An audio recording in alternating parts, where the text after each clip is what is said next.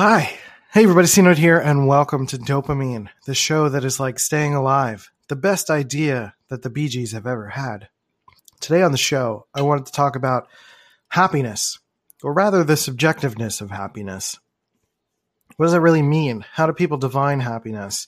How do you define happiness? What is it really? What is it? Like, is it a state of being? Is it momentary? Is it consistent? Is it something that is affecting our mental health, our perception of it?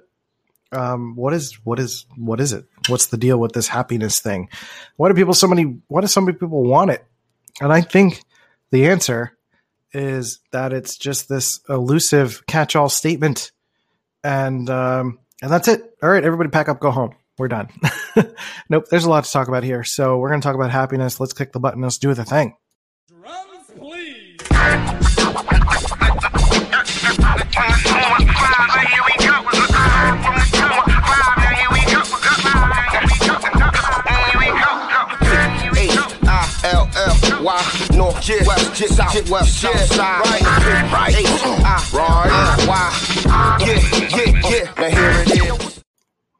Happy, happy, joy, joy. Happy, happy, joy, joy.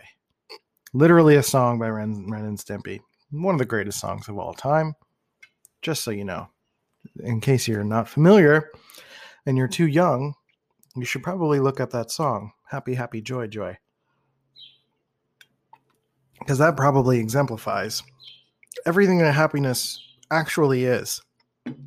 A momentary thing where you're just like, everything's great. I'm super happy. Everything is clicked and it's fantastic. And I think that is why we tend to strive towards happiness. And what's interesting about this topic is that it's something that is not unique to the mental health space. It's something that everyone, I'm sure, at some point in their life has said, I just want to be happy. That's all I want, especially in moments of frustration. It's just where it's more of, I just want to be happy. Why does everything suck? Why is nothing working for me? Why can't I get an A? And basically, happiness is funny. Happiness is a funny topic for me to talk about because I feel like I've never really strove to be happy. I think I've said that statement at some point in my life, like I just want to be happy, but I've never really. It took me a long time to really understand what that actually means. Like, what is it that I'm striving for? And really what I'm striving for is to be even, at least in my context. In my case, I was just eating a salad and now I've got like all the burpees. Okay, there we go. Hopefully that's better. Otherwise, we're going to keep interrupting this for me to burp on you. But at least in the context of me and my life, happiness has been this ever elusive thing. Like it's not a natural thing for me. I've always dove into the deep depths of nihilism and existence. And, I was an emo kid for sure.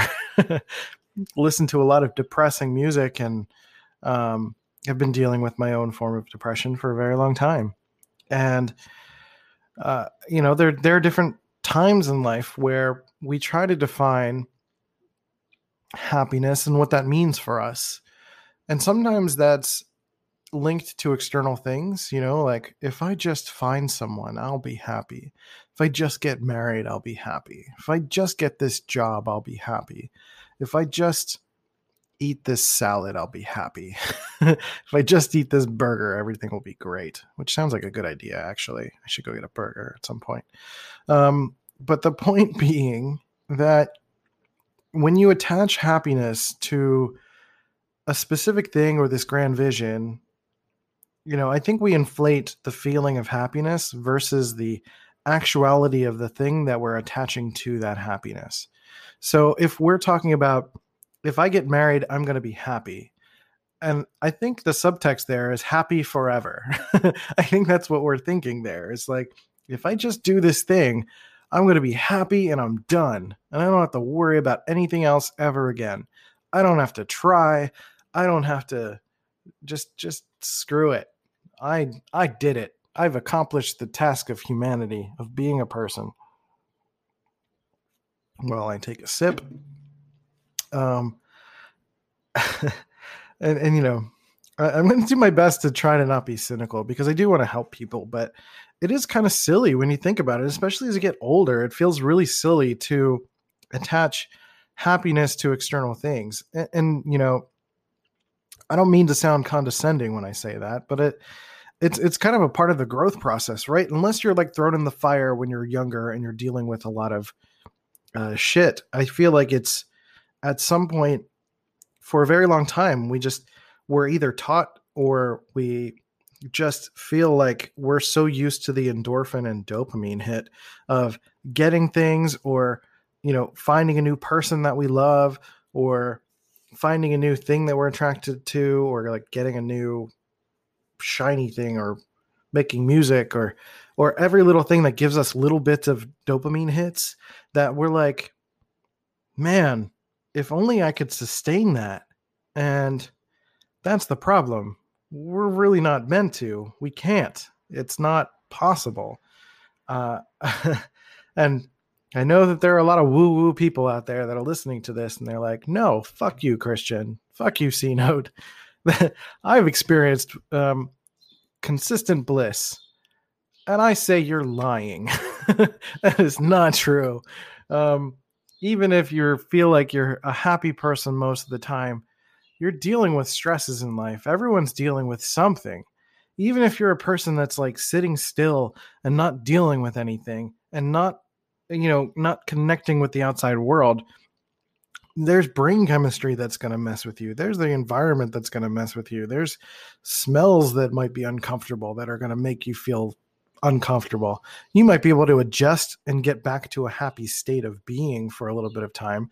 But this idea that happiness is this consistent thing, or this moment, or this state of being that we're going to get to and just stay there, is naive. And that's the reason that I kind of speak about it in this cynical, condescending tone, because it is naivety. It is this naivete to feel like happiness is this ever achievable, constant state of being. And for me, having the strive or the goal of that early in my life led me to doing more things that like weren't healthy for me. This constant search for a dopamine hit led me to party too much. And I started to want more promiscuous things, or like things that were just not healthy for me. And I'm not unique in that sense. I think people want a sense of happiness, and that motivates them to do things that are trying to fill that void, instead of trying to find ways with being more content with being even, and finding ways to kind of fluctuate between the positives and negatives of life. One of the things I like to talk about to people is the fact that I kind of feel lucky about kind of very, very small percentage of me feels very lucky that I've had cyclothymia, which is a low-grade bipolar disorder, and something that has allowed me to have to be conscious of the ups and downs. Like, I can't get too high, or I become more reckless and thoughtless and careless and more prone to risk-taking and alcoholism and bad things, because it's a continuing increasing high. I'm trying to make that high go higher and higher and higher. Whereas, on the opposite scale, if I'm down in my energy and not wanting to be connecting with people and feeling depressed and low self-worth, that is also an extreme bottom.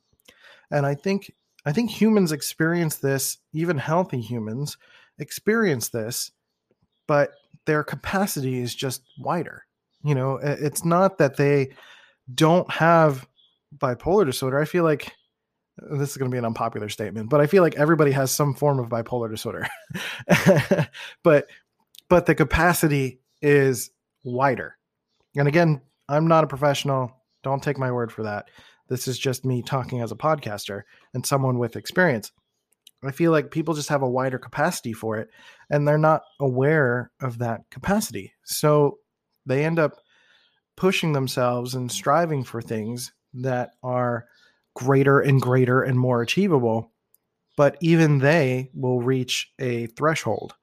So that crash is going to be bigger, or that climb is going to be more difficult after they crash.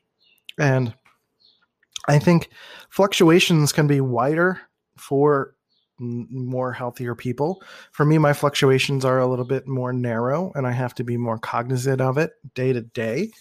But I think that is what the striving for happiness from like a social and cognitive perspective is kind of forcing people to do, especially when they're younger, teenagers especially, who are dealing with a lot of teen angst, and they're just like, I'm dealing with hormones and I just want to be happy, and I'm so tired of being miserable and or not doing what I want and all of that stuff. It's this striving for happiness is good in the sense that it gives you something to push for, but also as this thing that is tied to external stuff, it's not good. As this understanding of something that's going to be a constant state, like something beyond a momentary feeling, is also unhealthy and scary and can take you to a place that you're not prepared to go to. So, and I think a lot of people are still. I can hit my plate. Sorry.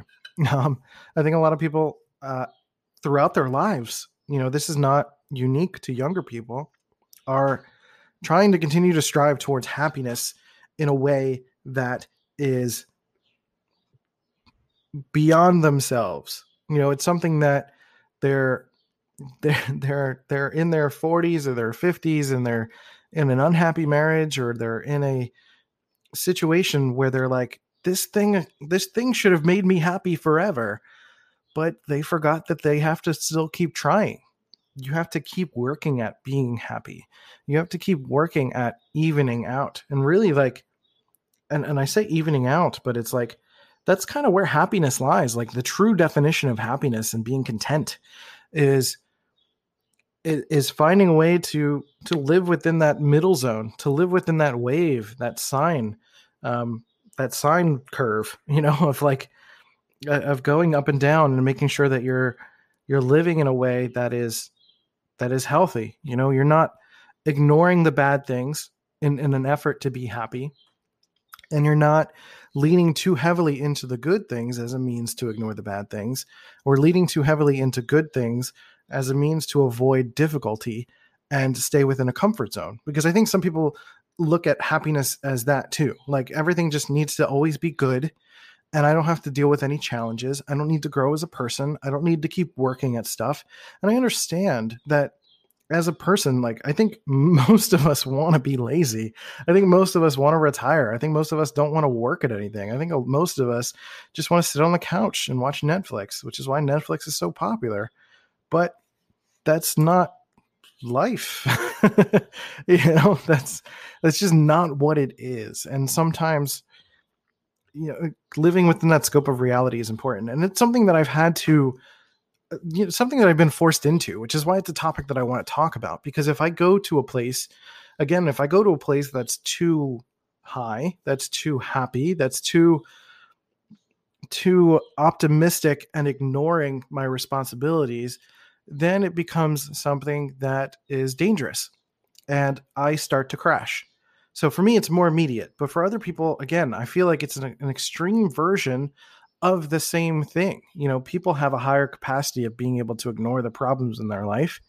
But if they also ignore the problems in their life, they're going to crash in some way, whether that's mentally or life is going to catch up on them. If you have a car payment and you ignore it, the bank's going to come knocking at your door. It's the same kind of thing. So it's kind of about like mentally paying your bills and making sure that like you're doing checks and balances in your life to make sure that you're talking about things and working through difficult stuff, because that's part of life. And ignoring working through that difficult stuff for the sake of being happy is naive. It's ridiculous. And again, this should have been a tough a Tough Love Tuesday kind of episode, which is the thing that I think I'm going to do now. I started kind of playing with it and experimenting with it, but this feels right. I should make this. Okay. So I was recording this for a Tuesday episode, but this is now a Tough Love Tuesday episode. So I'm going to swap that. So, yes, Tough Love Tuesday. What is happiness? Should be more like, what the fuck is happiness? Why are you trying to be a little, no, I'm not going to do that. I'm going to call it Tough Love Tuesday, but it's not going to be, I'm not going to be a jerk, but it's something that is like, if these topics come up, it's like, this is something that we just got to stop doing this. We got to stop teaching our kids that there is one moment in life where we achieve happiness and that's it and it's over. Because life is a continual thing. It's a thing that we continue to work at, we continue to grow. And for me, again, I'm forced into it because if I give up on life, if I'm not conscious of my cyclothymia, if I'm not conscious of my mood changes, if I'm not conscious of like how my work affects me or things that I need to shift, then I'm going to crash, I'm going to fail, and I'm probably going to die. Yeah, what that person said. I don't know if you heard her in the background. So I have loud neighbors sometimes. We hear like domestic disputes sometimes, and we don't really know what to do. But anyway, what's going on here is this happiness discussion. So I really want to know what you think about this. This is pretty important for me. I think this is a topic that we need to think about more in a realistic perspective. If I come up with more research or other things that I can kind of talk about, especially when it comes to like Maslow's hierarchy of needs, like I want to kind of do a little bit more research on that and kind of come back and talk about it. And because, again, like we don't just achieve happiness and then we have to stop eating or we have to stop taking care of ourselves or stop looking for love in like a physical sense or an emotional sense, or looking for support or, whatever. It's the same thing as like you get into a marriage and you think like your life is going to be good for the rest of your life. It takes work. It takes effort to continue to make sure that you're taking care of yourself, that you're respecting your partner, that you're there for them. It's the same thing, but for yourself. And you need to consider the fact that if you get the job, you need to keep the job. If you get the marriage or you get the girl, you need to keep the girl.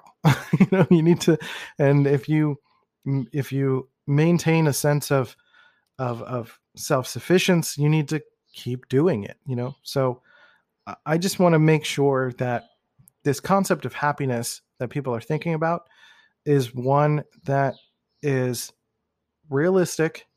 And you can still keep that sense of like dreaming and wanting something that will make you happier than you were before in the grand scheme. But understand that there's very, very, very unlikely to be one specific thing that will make you happy and you're done for the rest of your life. Life is going to continue to take work. Even if you find that happy thing, you need to work to keep it and keep moving from there. So I think that's it. That's all I had to say on the topic. My friend brought this up to me this morning. I record on Saturdays, the week before. She brought it up to me this morning. It's a really good topic. She also mentioned Maslow's hierarchy of needs. So that's something I would like to talk about again in the future. And basically, I would love to hear your thoughts and your perspectives on happiness. What is happiness to you? Is it a momentary thing?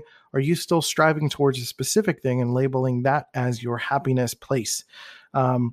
And what counts as happiness for you? Is it having a drink? Is it having a healthy drink? I don't mean like being an alcoholic, but I mean like, is it like sitting in a park? Is it, what is that momentary happiness for you?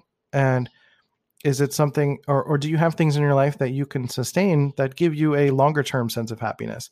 I want to know. And honestly, I'm willing to have like a discussion about this. So I would love to hear what your thoughts are. Please leave a call in on Anchor, or if you want to hit me up on all my social channels. Twitter is probably the best place at Rival My Design, and we can talk there. And just a quick reminder that we do have our podcast course up.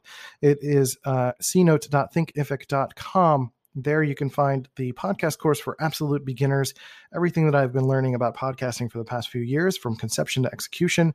And we talk about it from a technical standpoint, but also a personal development standpoint. So we talk about insecurities. We talk about getting sponsors or getting guests or reaching out to people, naming your reasons why you're going to start your podcast, your goals, your mission, and why those things are different, and all the little specific things in there. So there's a lot to talk about. There's a lot to break down.